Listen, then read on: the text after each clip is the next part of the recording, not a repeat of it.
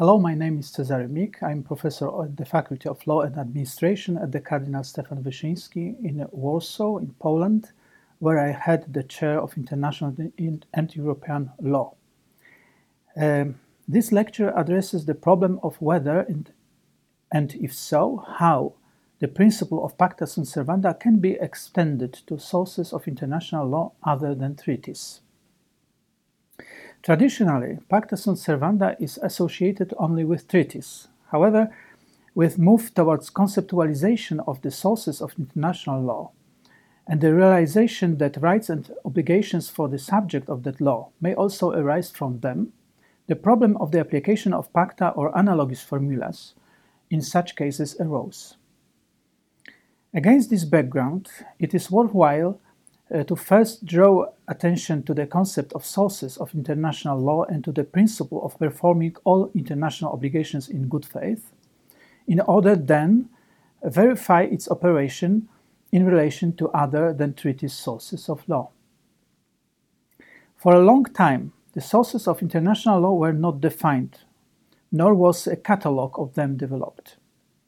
This only happened under the influence of positivism, especially at the beginning of the 20th century. Today, the term source of international law is legal, operational, and doctrinal term. The doctrine distinguishes between substantive, formal, and cognitive sources. In this lecture, the focus will be on the sources in the formal sense. These are seen, on the one hand, as the process of formation of legal rules, and on the other as their product. It means the form of existence of international law. Today, Article 38 of the ICJ Statute, according to which the Hague Court may adjudicate on the basis of conventions, custom, and general principles of law, is considered one of the relevant indicators of main formal sources of international law. The catalogue of primary sources of international law is sometimes criticized. The first is related to the recognition that Article 38 does not exhaustively identify sources of law. According to the Geneviève-Bastide Bureau, for instance, there may also be sources that do not retain autonomous value, but are derived from other sources of law, such as binding resolutions of international organizations that are based on treaties. She calls them secondary international law, droit international dérivé. The other critical strand is related to the belief that law, including international law, is not binary. It is not that norms either bind or they do not, but that binding force can vary and is gradable. Furthermore, it is recognized that hard law sources, especially treaties, sometimes contain provisions that do not have a legal effect. On the other hand, it is pointed out that a number of instruments that are not formally binding, but contain recommendations or standards, are secured through various monitoring mechanisms. As a result, the line between hard and soft is blurring both in the term of normativity and effectiveness, and the only criterion for maintaining the distinction is that claims based solely on soft instruments are inadmissible in international court or arbitration proceedings. Another dilemma relates to whether, in the absence of the central legislator in the international community, the understanding of the source of law adopted in domestic law, according to which only those acts or norms that are general and abstract in nature should be considered sources of law, can be applied to international law. In this situation, such sources would have to be distinguished from the application of the law, administrative, for instance, and judicial decisions, and private law acts, as contracts and unilateral acts. However, in the case of international law, the application of such a criterion is difficult. While there are claims to distinguish a group of lawmaking or constitutional treaties, and legally binding resolutions are sometimes called international legislation, This is much more difficult when it comes to other sources. Moreover, as far as treaties are concerned, it is emphasized that in international community, every treaty, even those to which a more systemic meaning is given, is transactional in nature.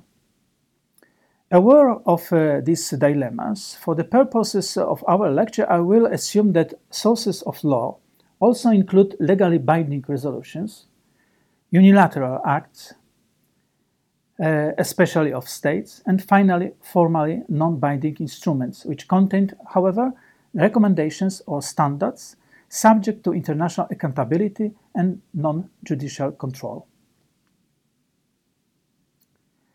The second introductory issue I would like to touch in my lecture is the duty to perform in good faith as a fundamental principle of international law. The makers of the UN Charter decided to formulate a catalogue of its principles. Just after the principle of sovereign equality, Article 2 provides that all UN members shall fulfill in good faith the obligations assumed by them in accordance with the present Charter. This principle was reaffirmed in the 1970 Declaration of Principles of International Law, which is a resolution of General Assembly of the United Nations, but with interpretative value in relation to the Charter. Moreover, it considers the principles contained in the Charter to be principles of international law as such, and not only of the Charter itself. The Declaration states that the principle of good faith performance applies to all obligations stemming from treaties, customary law, and general principles of law. Unlike Article 26 of the Vienna Convention, Article 2 and the 1970 Declaration do not draw attention to the binding force of the sources of obligations, but rather to the necessity of their fulfillments. The duty to perform all obligations in good faith as a principle of international law has been reiterated in resolutions adopted by the UN General Assembly composed of heads of state and government, as Millennium Declaration of 2000 or World Summit Outcome of 2005, as well as in some treaties, for example, Article 3 of the Charter of the Organization of American States. It may also be noted that, put it negatively, under international law, including in particular the ILC articles on responsibility of states of 2001 and international organizations 2011, subjects are responsible for the breach of any international obligation regardless of its source. This means that the duty to perform is general and independent of the source of the obligations, although the source of law can affect their validity, structure, and performance. The principle of fulfillment of international obligations may be considered in this context as an argument in favor of the thesis that international obligations can be derived from any sources of international law in the same way. Let's see if this is indeed the case. The first problem is pacta sunt servanda and legally binding resolutions of international organizations. Pacta sunt servanda can be primarily referred to the observance and execution of binding resolutions of international organizations. Indeed, they are not issued in a vacuum, but on the basis of the organization's statutes, which are usually treaties. However, only certain international organizations, and not to the full range of their functions, can adopt resolutions that are clearly part of hard law. Such organizations may include, first, UN and regional organizations belonging to the collective security system responsible for the maintenance and restoration of international peace and security as defined in Chapters 7 and 8 of the United Nations Charter, with the authority to apply sanctions. Second, organizations that are military alliances with respect to the taking of decisions on collective action in the sense of collective self-defense in the meaning of Article 51 of the United Nations Charter, as, for instance, NATO.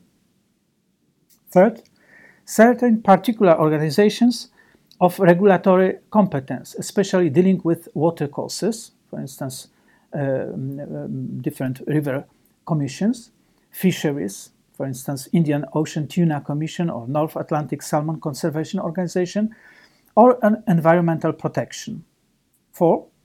Certain international trade organizations, including commodity organizations, as, for instance, International Coffee Council, International Tropical Timber Council, and others.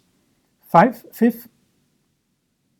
Organizations using the contracting out technique, in particular ICAO, WMO, WHO, OECD, and among regional organizations, for instance, the League of Arab States. And 6. Regional integration organizations, especially based on the European Union model. In this context, it should be noted that at times some resolutions, in particular adopted by consensus or by contracting out, are reinterpreted in the direction of international agreements. This facilitates the direct application of Pacta Sunt Servanda to them. When, however, a legally binding resolution is regarded as an autonomous act of an organization, the principle of Pacta Sunt Servanda is to be applied only mutatis mutandis. It means taking into account the fact that each organization has its own specific rules of organization that determine its activities, their activities. Furthermore, like treaties, legally binding resolutions are certain normative complexes of different nature. Such resolutions may contain both general and more often individual provisions. They can also generate obligations between the bodies of organization and member states, between member states, and between them, all of them, and non-state actors. The rules of the organization may also specifically define the rules for the performance of obligations arising from legally binding resolutions. They may even lead to an autonomous understanding of Pacta over statutes and binding resolutions based on them, as in the case of the EU and some other regional integration organizations. Pacta Sunt Servanda and customary international law.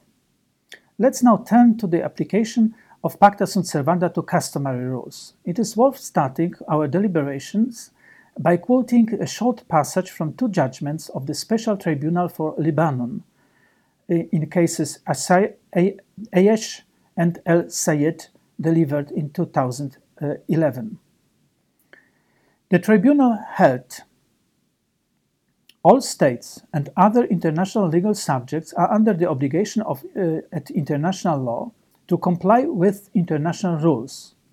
In modern times, the old rule, Pacta Sunt Servanda, treaties must be complied with, goes hand in hand with the rule Consuetudo est servanda, customary rules must be respected, a principle that in the past boiled down to restating the former principle, since customary rules were held to be pacta tacita, namely tacit agreements among a plurality of states.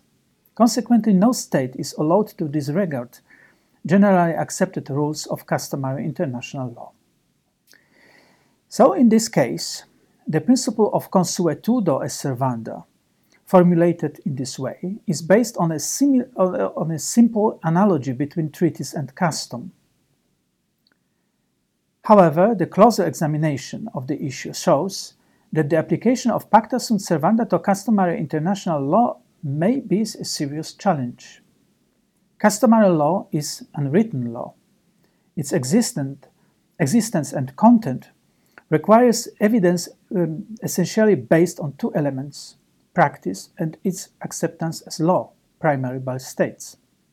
This two-element theory of custom has been adopted in prevailing international practice as well as in the ILC conclusions on the identification of customary international law adopted in 2018. In order to demonstrate the existence of customary rule, both elements must be proved and are of equal value. Neither of them can be reduced or omitted. As the ICJ pointed out in the Jurisdictional Immunities of a State of 2012, The practice and its acceptance taken together form the basis of a customary right and obligation. At the same time, however, there is a tendency in international jurisprudence to simplify the evidence of these elements. This is particularly related to the downplaying of the importance of the practice of states as a basis for the customary rule. Consequently, in some situations, courts, including the ICJ, are moving away from the traditional inductive method, which requires proof of the practice and its acceptance, in favor of techniques such as deduction or assertion. Stefan Salmon lists 4 instances where the ICJ uses the deductive method. First, state practice is non-existent because a question is too new, the case of Gulf of Maine. Second, state practice is conflicting or too disparate and thus inconclusive, the case Libya-Malta continental shelf. Third, the opinio juris of the states cannot be established, as in the case North Continental Shelf and Qatar-Bahrain case. 4. There is a discrepancy between state practice and opinio juris, Nicaragua case. The court should rule non-liquid, yet it does not do so. Customary law is inferred from existing rules and principles of international law, general considerations concerning the function of a person or an organization, or mirrors main forms of civilization and the principal legal systems of the world.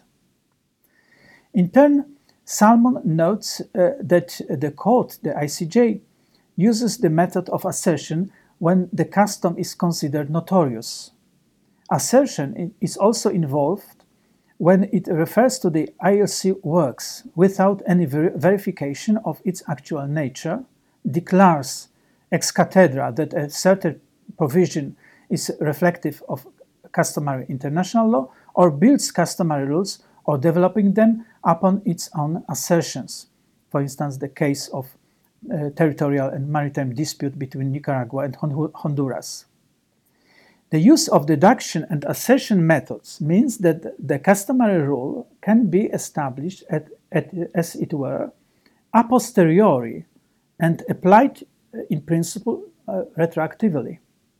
Meanwhile, the formal establishment of a customary rule requires not only practice, but also the acceptance of the rule as binding. It should be done not in abstracto, but in relation to a particular state. Undoubtedly, the use of a non-inductive method to determine the existence and content of customary norm cannot be without effect on the duty to perform the obligations arising from that norm and the responsibility for their breach. A party to a customary obligation should know at the time of undertaking the conduct whether the rule exists, whether it is to be regarded as binding, and what its content is, in order to properly perform this customary obligation. Moreover, the time framework of the principle of bona fide performance of customary obligations remains unclear. Another problem is that in the course of the formation of customary rules, states may raise their objection to being bound by them, persistent objector rule. Although this is rarely applied, it is important for states to have this possibility. However, when the customary rule is based on deduction or assertion, such a prerogative of states is severely limited if it has any chance of occurring at all.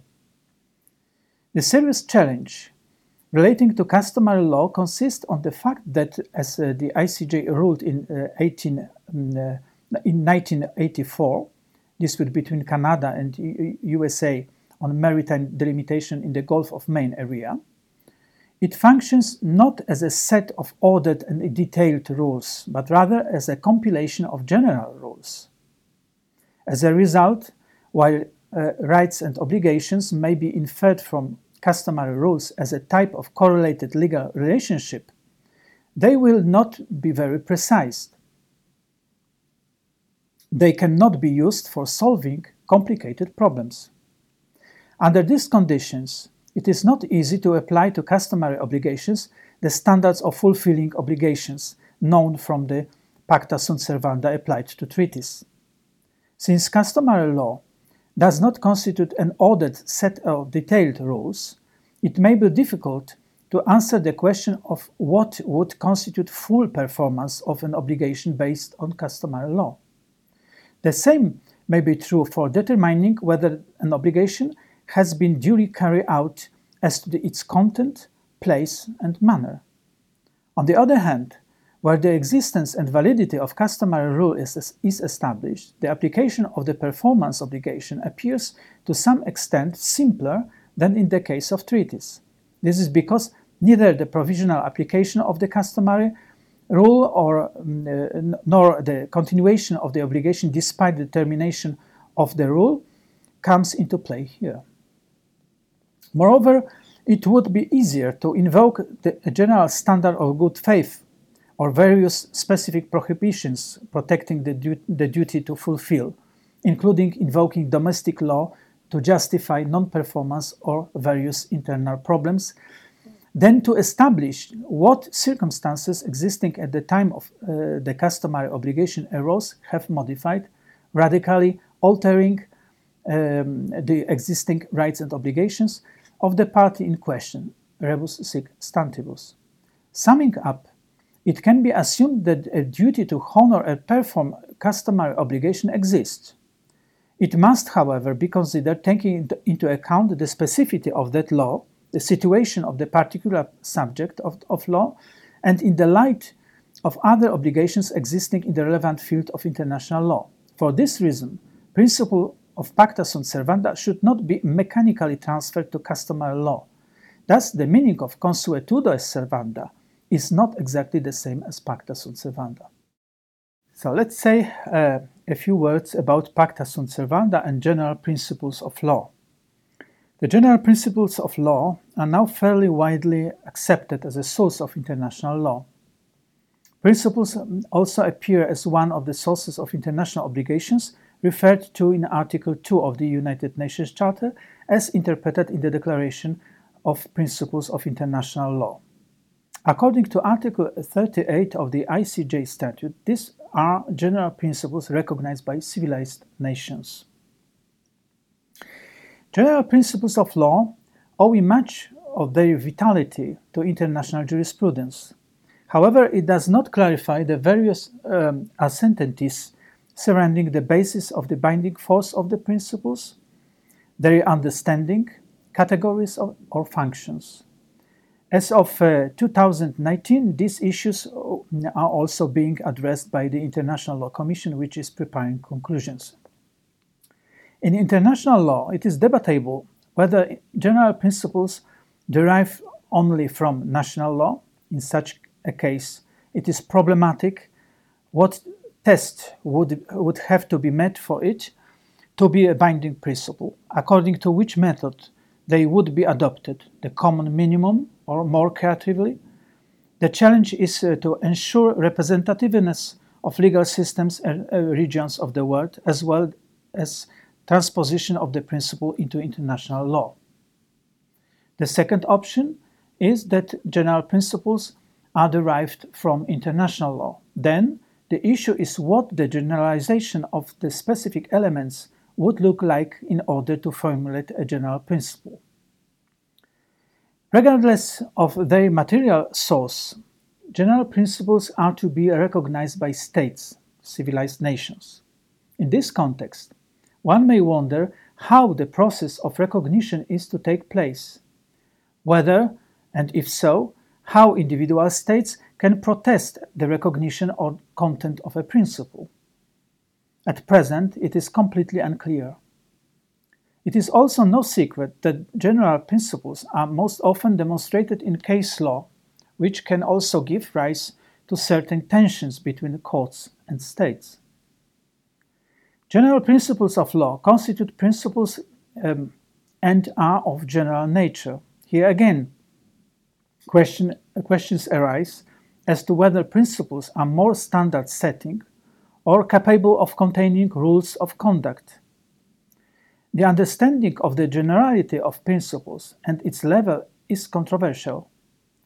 It is also debatable whether it is the substantive generality or rather generality in the scope of the subject coverage of the principle. General principles of law are seen as a source of law formally equivalent to treaties and customary law.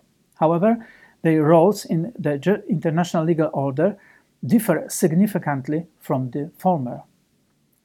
For instance, Christine Voigt notes that general principles can be fundamental principles which provide the foundations of the international legal system, but also constitutional principles, which include the majority of guiding principles set out in the United Nations Charter, fallback principles, which consist of procedural principles and substantive principles, for instance, human dignity, non-discrimination and equality, but also good faith.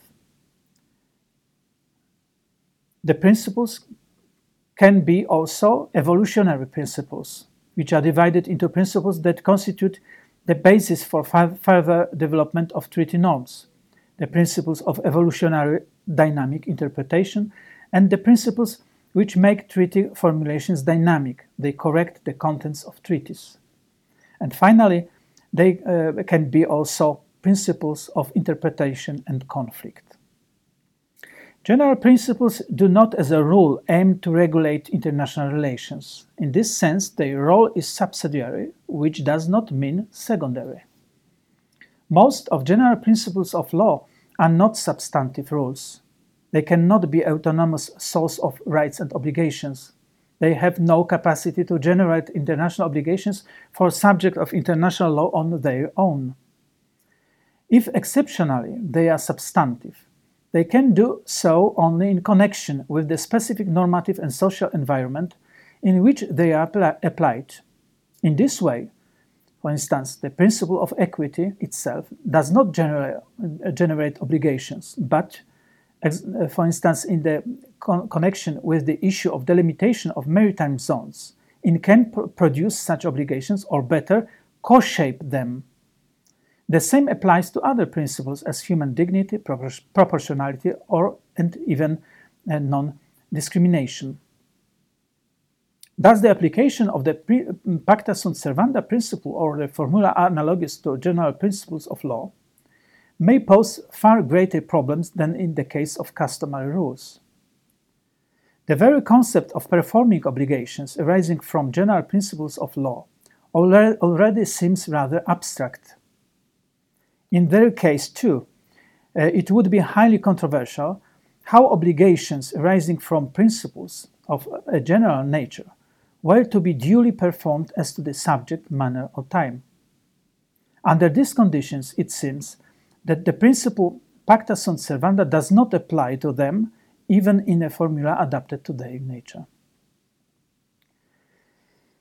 Now we go to the problem of the relationship between pacta sunt servanda and unilateral acts or declaration of states.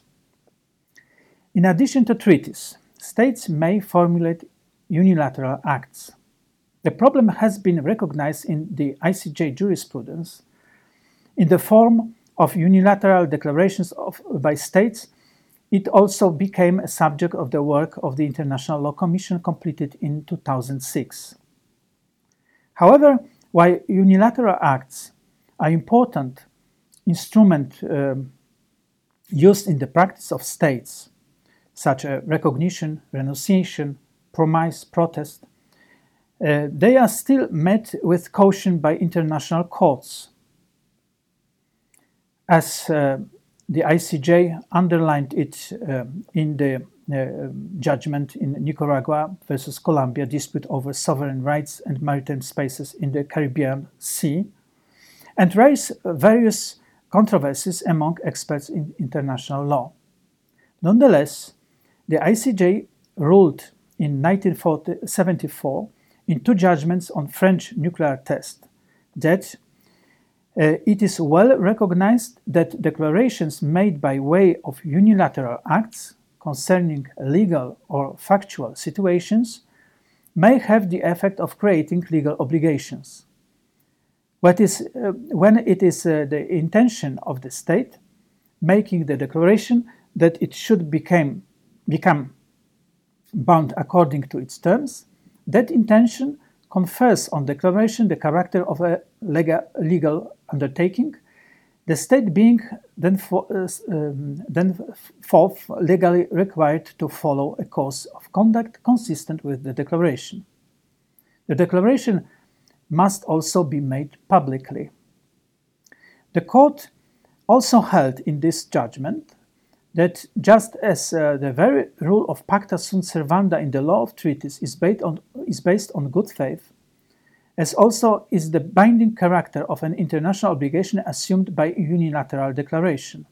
Thus, interested states may take cognise of unilateral declarations and place confidence in them, and are entitled to require that the obligation thus created be respected. In 2006, the International Law Commission adopted guiding principles applicable to unilateral declarations of states capable of creating legal obligations. According to Principle 1, declarations publicly made and manifesting the will to be bound may have the effect of creating legal obligations. When the conditions for this are met, the binding character of such declarations is based on good faith. States concerned may then take them into considerations and rely on them. Such states are entitled to require that such obligations be respected. In this context, the Commission established that first, unilateral acts done publicly and with the will or intent to bind result in a legal and not merely political obligations. Second, it confirmed that the basis for the binding force of a declaration is good faith. Third, and particularly important from the perspective under consideration, other states may take such declaration into account in their conduct and rely on them, and thus bring claims against the state that made the declaration seeking compliance or performance of the obligations arising therefrom. However, the guiding principles do not apply to equivalent of pacta sunt servanda to unilateral acts, nor do they indicate the basic standard for the performance of obligations arising therefrom in the form of good faith. Nevertheless, it is worth noting that this issue arose in the course of the Commission's work. In particular, the Special Rapporteur, Victor Cedeno, proposed in the fifth report of 2002 to include Article 7 entitled Acta sunt servanda in the future draft. It provided any unilateral act in force shall oblige the state or states formulating it and must be implemented in good faith.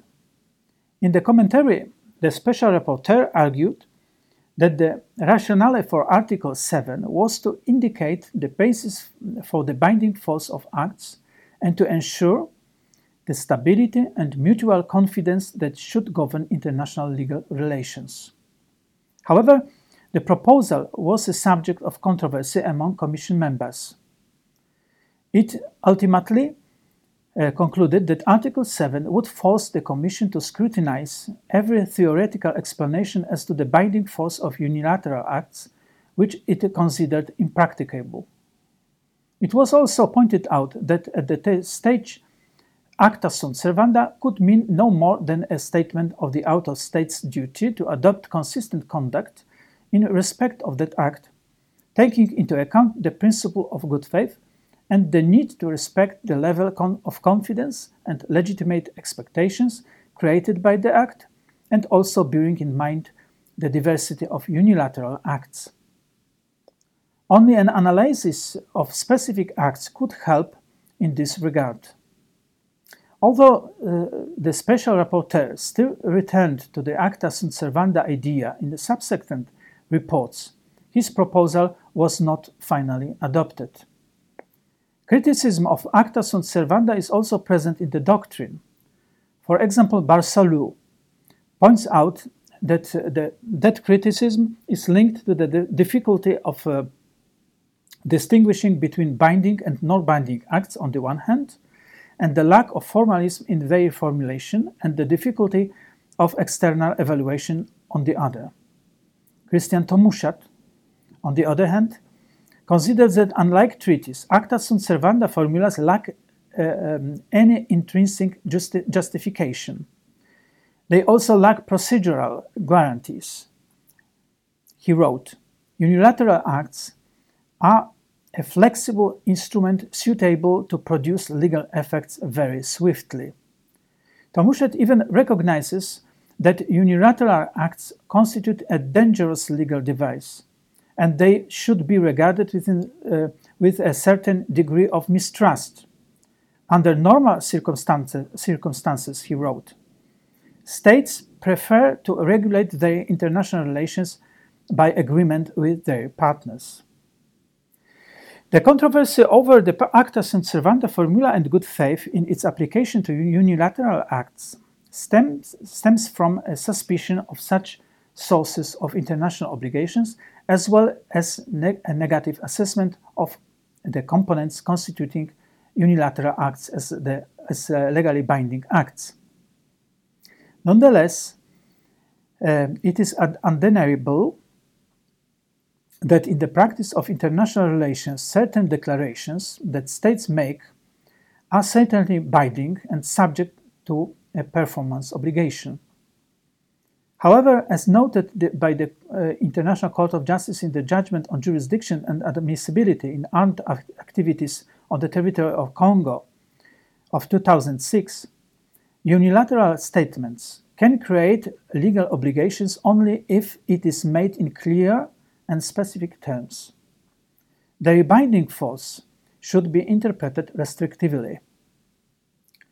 Unilateral declarations are not regulatory acts.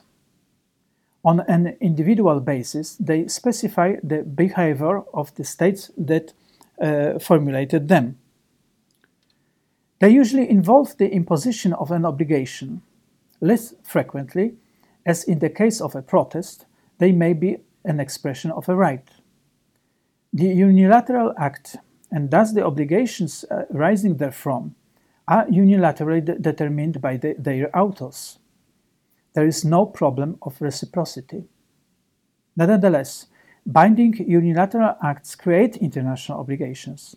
They are at least bilateral, and may even create obligations to the international community, thus erga omnes. Anyway, on the side of the parties to which the act is addressed, they make entitlements. The parties gain a claim that the author of the unilateral act should observe and fulfill its obligation. It means it did not withdraw the recognition of the state, for instance, did not raise rights, claims, obligations on what it had waived, gave or did what he had promised. Consequently, as the ILC stated in Principle 10, they can also, under certain conditions, in particular not arbitrarily, revoke the act and thus lead to the termination of obligations. Concluding these comments, one could argue in favor of acta sunt servanda. However, its nature is not comparable to pacta sunt servanda. Now, a few remarks about pacta sunt servanda and soft law. The concept of soft law has been evolving in international law for some time. It encompasses a heterogeneous set of instruments such as non-legally binding agreements between states, including treaties concluded but without the prospect of entering into force, non-binding resolutions of international organizations, final documents of international conferences and multi- or bilateral meetings, and others. While they were initially contrasted directly with hard law, it is more contemporarily recognized that these instruments are not always different from legally binding instruments. They are sometimes expressed that in the form of articles, or in any case as regulations containing the rights and obligations of their authors. It is recognized that respecting them entails responsibility and involves the establishment of mechanisms for monitoring their observance and even soft enforcement.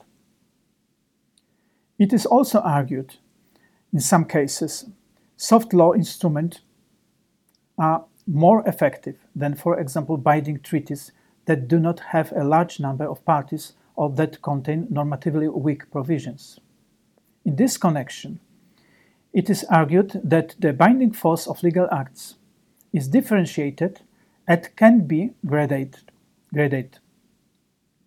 Particular importance is attached to interstate agreements, for instance, codes of conduct, as well as the resolutions of international organizations setting recommended standards called recommendations.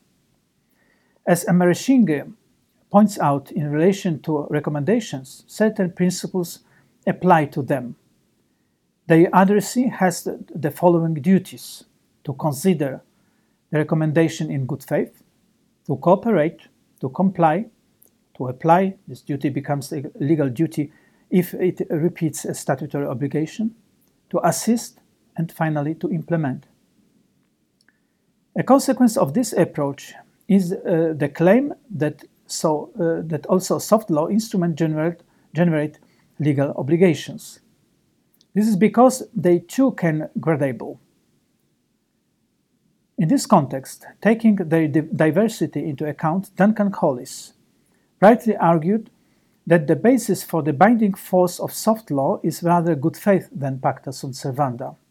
Soft law instruments also give rise to the expectation that obligations entered into soft law will be observed.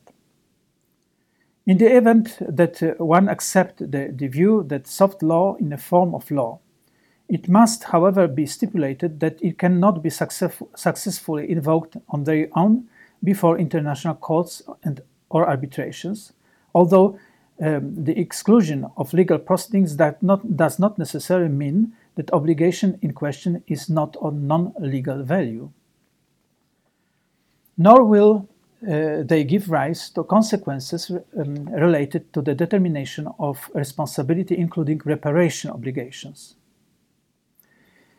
In conclusion, it is difficult to automatically apply the principle of pacta sunt servanda to sources of international obligations other than treaties. It is necessary to take into account their specificities. However, the common feature of all these cases is the duty to perform valid obligations. This duty really exists. Thank you for your attention.